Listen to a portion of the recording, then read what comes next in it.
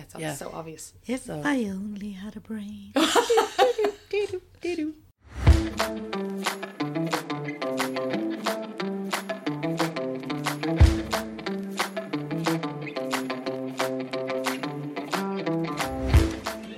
Hello and welcome to Emerald Roots, official podcast of the Irish Family History Centre and the place to find great chats on all things Irish, family and history. I'm Caitlin Bain and this podcast is for anyone who's ever wondered, am I Irish? What does Guinness really taste like? Who's your one?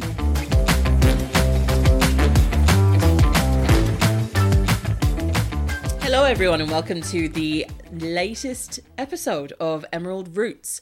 I am Caitlin Bain and I am here with Fiona O'Mahony and Kaylee Beelan, my co-hosts of this podcast. Hello, Caitlin. So last episode was our first ever episode and... exciting. Yeah, it was fun, wasn't it? It was. I mean, I had fun. I don't know. Oh no, I think we all had fun. I think we did. Yeah. It was so cool to be able to talk with you guys about this stuff and then put that out there in a sphere that people can like take and learn from. So Absolutely.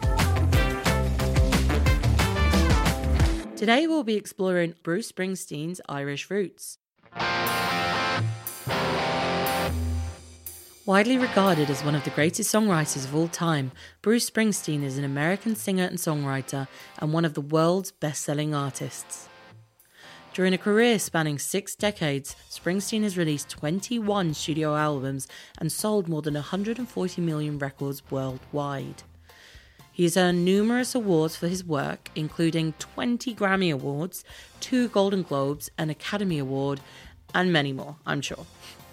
Springsteen has been inducted into both the Songwriters Hall of Fame and the Rock and Roll Hall of Fame. He's received the Presidential Medal of Freedom by President Barack Obama in 2016 and is the recipient of the Woody Guthrie Prize, which honours an artist who speaks out for social justice and carries on the spirit of the folk singer. He is an acoustic storyteller, a folk revivalist, and a voice for the American working class. Nicknamed the Boss, he is known for his social and political commentary, themes which are rooted in the struggles faced by his own family of origin. Bruce Frederick Joseph Springsteen was born in Long Branch, New Jersey on September 23, 1949. He is of Dutch, Irish and Italian descent and grew up Catholic in Freehold, New Jersey. His mother, Adele Ann Springsteen, worked as a legal secretary and was the main breadwinner in the family. His father, Douglas Frederick Dutch Springsteen, born 1924, worked various jobs, including bus driver. Springsteen also has 2 younger sisters named Virginia and Pamela. Springsteen struggled to fit into the rigid structures of his Catholic schooling. Growing up hearing fellow New Jersey singer Frank Sinatra on the radio, he became interested in music at age 7 after watching Elvis Presley perform on the Ed Sullivan Show. His mother rented him a guitar soon after for $6 a week. But it was in 1964, when Springsteen saw the Beatles on the Ed Sullivan Show, that he became inspired enough to buy his first guitar and begin his journey to superstardom. The music icon endured a difficult relationship with his father Douglas, who suffered from mental health problems throughout his life. Thankfully, they reconciled after the birth of Bruce's own children. But it is safe to say that this relationship, and the man himself, inspired Bruce to write some of his most profound work. His songs offered a hard look at the life of the working class. He sang of joy and of pain, and once said, "I have spent my life judging the distance between American reality and the American dream." Drafted at 19, Springsteen avoided service in the Vietnam War after he failed the examination due to a concussion he suffered after a motorcycle accident 2 years prior. His behaviour induction also reportedly made him unsuitable for service. Hardly surprising then that one of his most iconic songs, Born in the USA, is in fact a critical look at the hardships faced by the Vietnam veterans upon their return home, and not the patriotic anthem that people often mistake it for. The best music, he once said, is essentially there to provide you something to face the world with. But would his ancestors agree? On the 8th of November, 1853, 3 Irish sisters stepped off the Arctic SS in the port of New York. Single file, please, ladies. Keep it moving now. Watch your step. Hey, boys, can we get some help with the bags here? Anne Geraghty, the eldest, was 14 years old, Catherine was 12 and Eliza 10. They were on their way to rejoin their father and brothers in Freeport, Monmouth, New Jersey. These are Bruce Springsteen's Irish immigrant ancestors. Originally from the parish of Rathangan, County Kildare, the earliest evidence we have for them are records that in October 1823, a young Christopher Geraghty was incarcerated in Naas Jail under the Insurrection Act.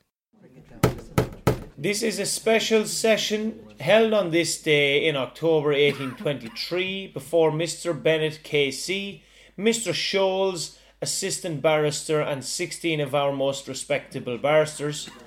We first bring to the attention of Mr. Bennett one Christopher Geraghty of Rathangan, County Kildare, charged under the Insurrection Act. Mr. Geraghty, please stand. The Insurrection Act was passed to stem the spread of political unrest as famine, fever and poverty led to a rise in agrarian protest against evictions, rent and tithe demands. In 1827, Christopher Geraghty and Catherine Kelly were married in Rathangan Catholic Parish, County Kildare. They married on the 6th of February before the start of Lent that year. According to Christy Geraghty's obituary, the couple had 8 children born in Ireland: James, Mary, John, Michael, Christopher, Anne, Elizabeth and Thomas. They are Bruce Springsteen's great-great-great-grandparents. They often say there is nothing certain in life but death and taxes. Using land records, we found the Geraghty family home in Mount Prospect, Townland. The annual tax charged on the house was 10 shillings, indicating a small house, 1 storey with probably no more than 2 rooms. Such a low tax rate tells us that the house was built of perishable material, probably cob, which is a clay mixed with straws or rushes, and a thatched roof. The house would have had an earthen floor. There was probably an open hearth in the main room, where all the cooking was done. The Geraghtys had survived the famine, but their future lay overseas. In 1851, Christopher Geraghty left Ireland for America to search for the most likely place for the family to settle. He sailed aboard the Favourite, part of the Tapscott American Packet shipping line. American packets were medium-sized ships transporting passengers and freights across the Atlantic. On-board accommodation was minimal, and the duration of the voyage could depend on the weather. Christy Geraghty was 1 day's sailing from Newfoundland when a storm at sea carried away the main mast. The ship was forced to turn back and after a perilous journey docked at Liverpool. Christy Geraghty re-embarked, this time aboard the Mary Carson. We find Christy, aged 46, in the passenger lists. He was travelling with an Edward Geraghty, aged 27. Edward was too old to be Christy's son, but may have been a nephew. On the 23rd of May, 1851, the Mary Carson arrived in the port of New York.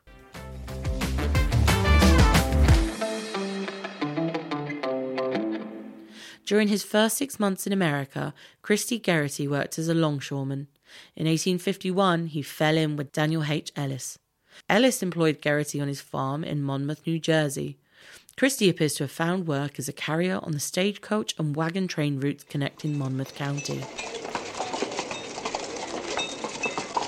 By patient saving, Christy purchased a small house and lot on Mulberry Street in Freehold and sent to Ireland to his wife and children.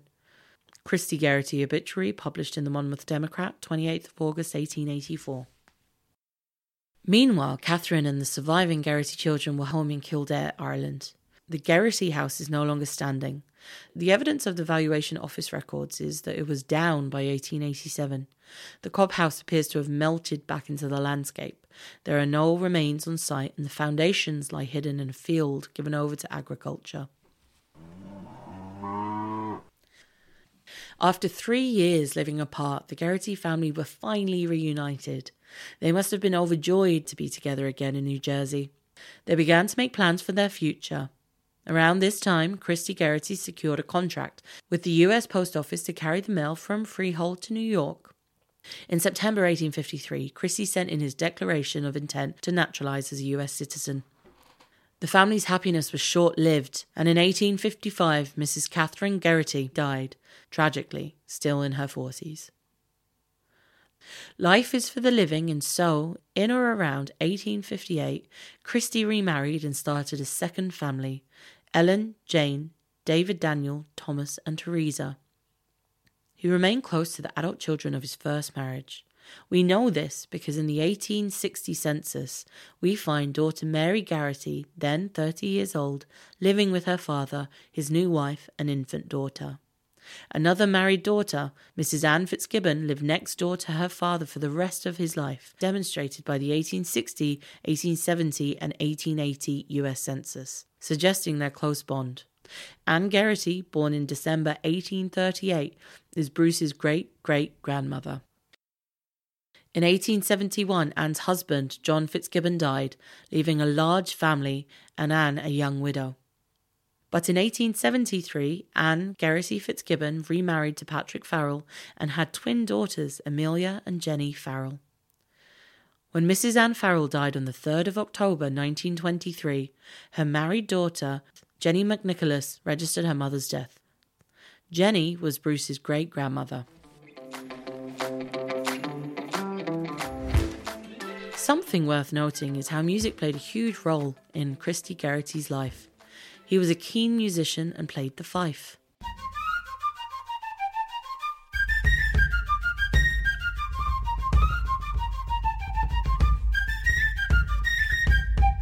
According to his obituary in the Monmouth Inquirer in August 1884, he was described by those he knew as a good fifer, always willing to do the fifing for anything that came along. A fife is a high-pitched wind instrument, easy to carry. It is not improbable that it was part of Christy's luggage on his journey to America. In Ireland, he would have been regularly called upon to play at local events, such as dances, marriages, wakes, and even political meetings. In America, Christy was said to have played for Captain Mount's Monmouth Blues. He was also called on to provide music at political meetings, in processions, and at picnics. Not unlike Bruce Springsteen himself, who supported and performed for President Barack Obama and President Joe Biden during their presidential campaigns. Christy Garrity, born 1806 in Rathangan, Kildare, died on the 25th of August 1884 in Freehold Township, New Jersey.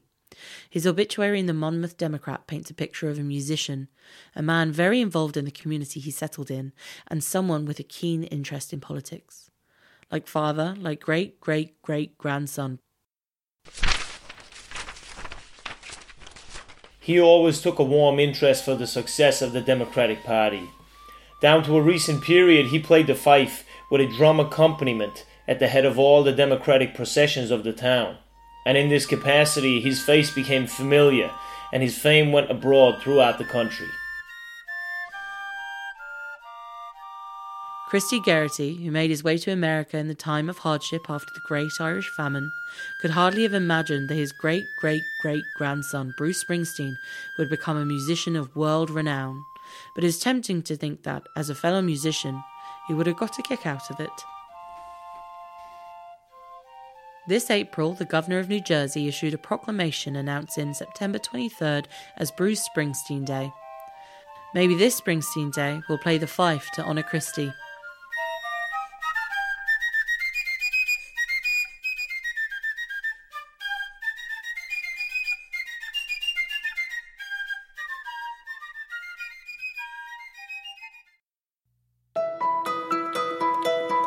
Hello and welcome to Diamonds of the Diaspora, our spotlight on Ireland's exotic global descendants.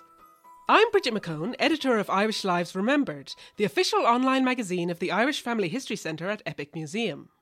Today, our first featured diamond, Rodolfo Walsh, father of Argentinian investigative journalism. Part 2. The Life of Rodolfo.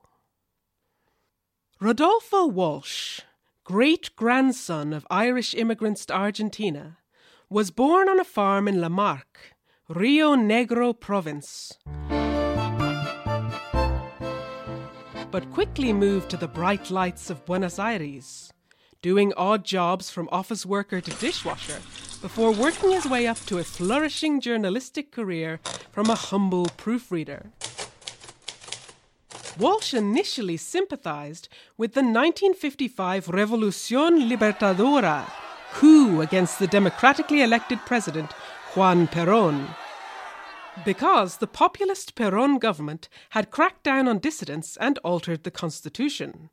However, Walsh quickly perceived that General Aramburu's government, the military junta, was no better.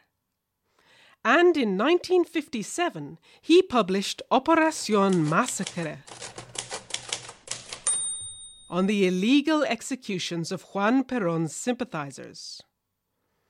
Though Truman Capote's 1966 book, In Cold Blood, is often credited as the first non-fiction novel, with Capote novelizing his true crime investigation into the Clutter murders through imaginative reconstruction, Rodolfo Walsh actually pioneered this form with 1957's Operación Masacre, using novelization to more vividly convey the terrors which the executed men had endured. In the years of brutal military junta which followed, Walsh would become a crusading voice for Argentina's disappeared, desaparecidos.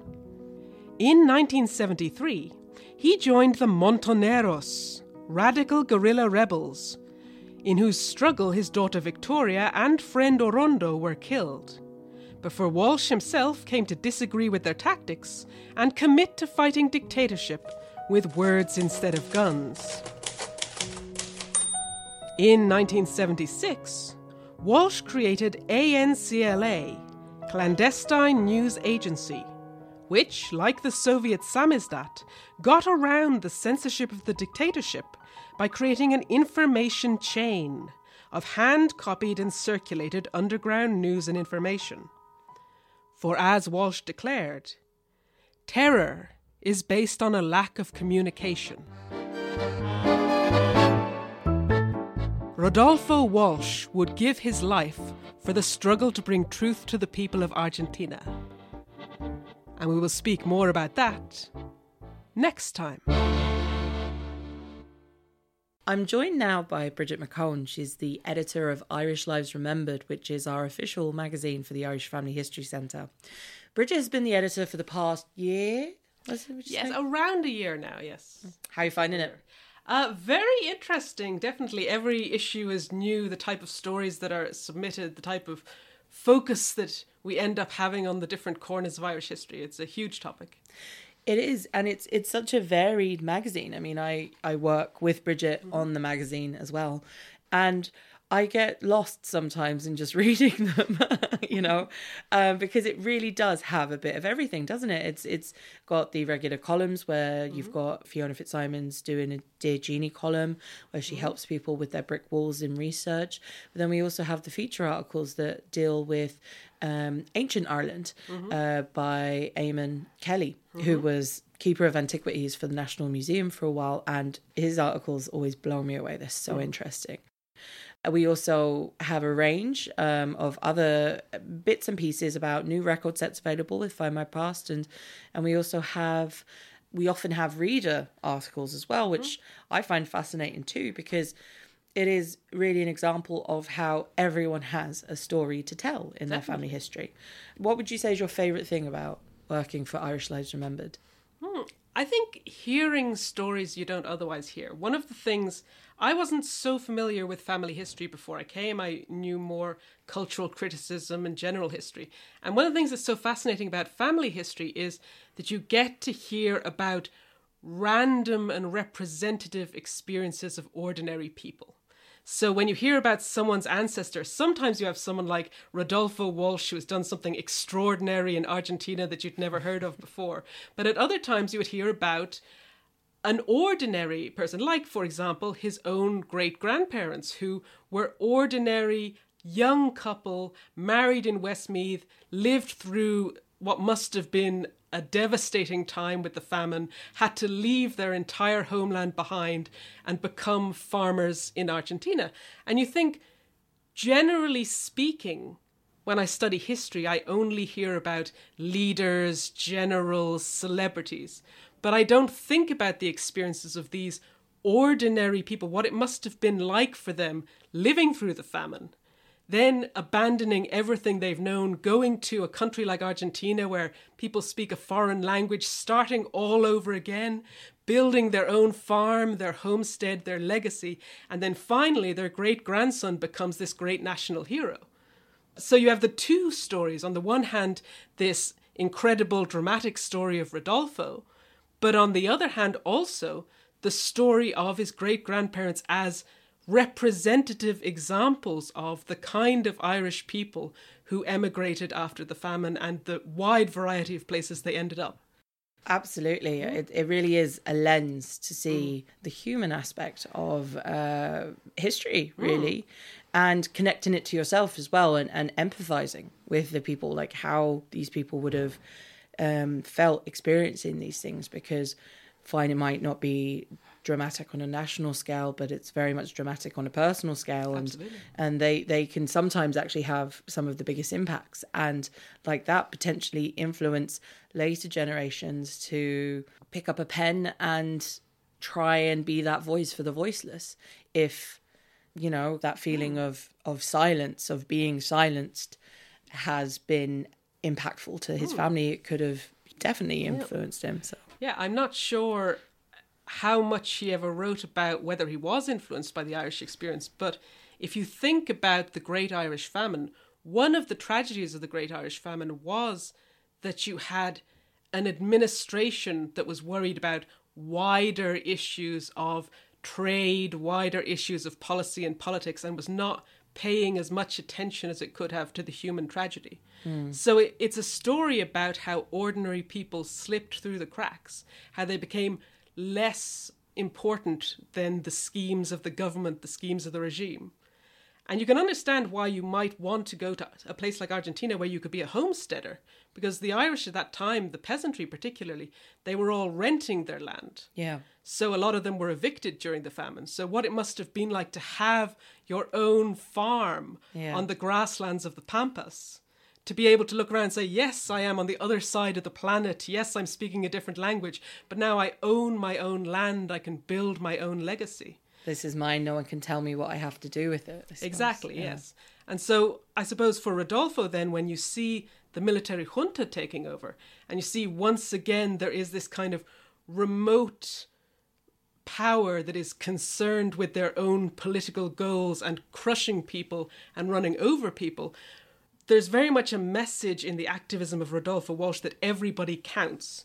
He will not allow the disappeared to simply be swept aside in some larger government plan. He wants to fight for their human dignity and their memory. And that is something that I think could have been influenced by the trauma of the famine, as well as by many of the experiences that Argentinians had too. Well, thank you so much for joining us, and I cannot wait to hear how this story resolves itself. So, Well, tune in next time. yeah, absolutely. So interesting, because half of my family, that is the story of what happened. And again, it's so ironic because we're so used to seeing family histories on TV, on various television programs for these celebrities, and obviously their stories seem so interesting, and it's, you know, there's a little bit of your brain that thinks, oh, that's just because they are this famous person, but that's not the case at all. Yeah, you know, not at everybody has fascinating stories, And in their you have family to remember history. as well that your own family story is going to be fascinating to you anyway. Yeah, But I guess exactly. you guys see that all the time at the centre, yeah. Yeah. and doing research projects with people. Like you see that, like physically, like this, you know, kind of this person coming in and just having this rich history and not knowing it until they actually start uncovering it. Absolutely. So And you don't need to find a castle for your history to be really meaningful to you, you know? I know, but I want one. I want a vineyard. Doesn't mean I'm going to get it. As we all do. But, you know, even... I'm not looking for much, just one. You know, just one. We've got tons of them in Ireland. I'll have one with or without a ghost. I don't mind. Yeah. All you need to do, Caitlin, is buy a big field Okay. with a rune in the middle. It'll just put you back a couple of million, Okay. and you can have your very own castle. There you go. Well, that's not going to happen. Yeah, we better make some more podcast episodes, I think. Yeah. Maybe for the 100th special, Yeah. I'll have a castle by then. Yeah, no, that's what I really loved about listening to this story was, you know, it's there waiting to be uncovered, you know, Absolutely. and Yeah, it was and really special. Yeah, and whether you uncover a castle or a field or a shop or even just a name or just a document about your ancestors, I think it's so special. It's such a special moment, and everybody has a family history. Family history is for everyone. Obviously, it's easier for some people than for others, but everybody can start their family history, and you never know what you're going to find. Every person is connected, and every person comes from somewhere. Yeah. And the thing that I really like that Fiona often says, Fiona Fitzsimons, is genealogy is the democratization of history. Yeah. You know, everyone has a family history, and they're all as vital as each other. Well, thank you everyone again for listening, and thank you guys for sitting down with me. And next we'll be actually sitting down with Fiona and Helen and talking about their process, you know. So see if we can get any tips or tricks from them. All right. Thanks everyone. Bye. Bye.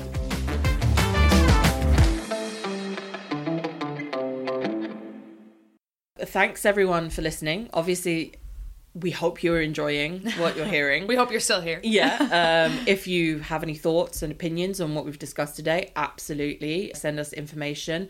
We're on Facebook, we're on Twitter, we're on Instagram. It's Irish Family History Centre is the social media account that you will find us on. Make sure to use the hashtag Emerald Roots Podcast. And yeah, we'll talk to you at the next episode. High five.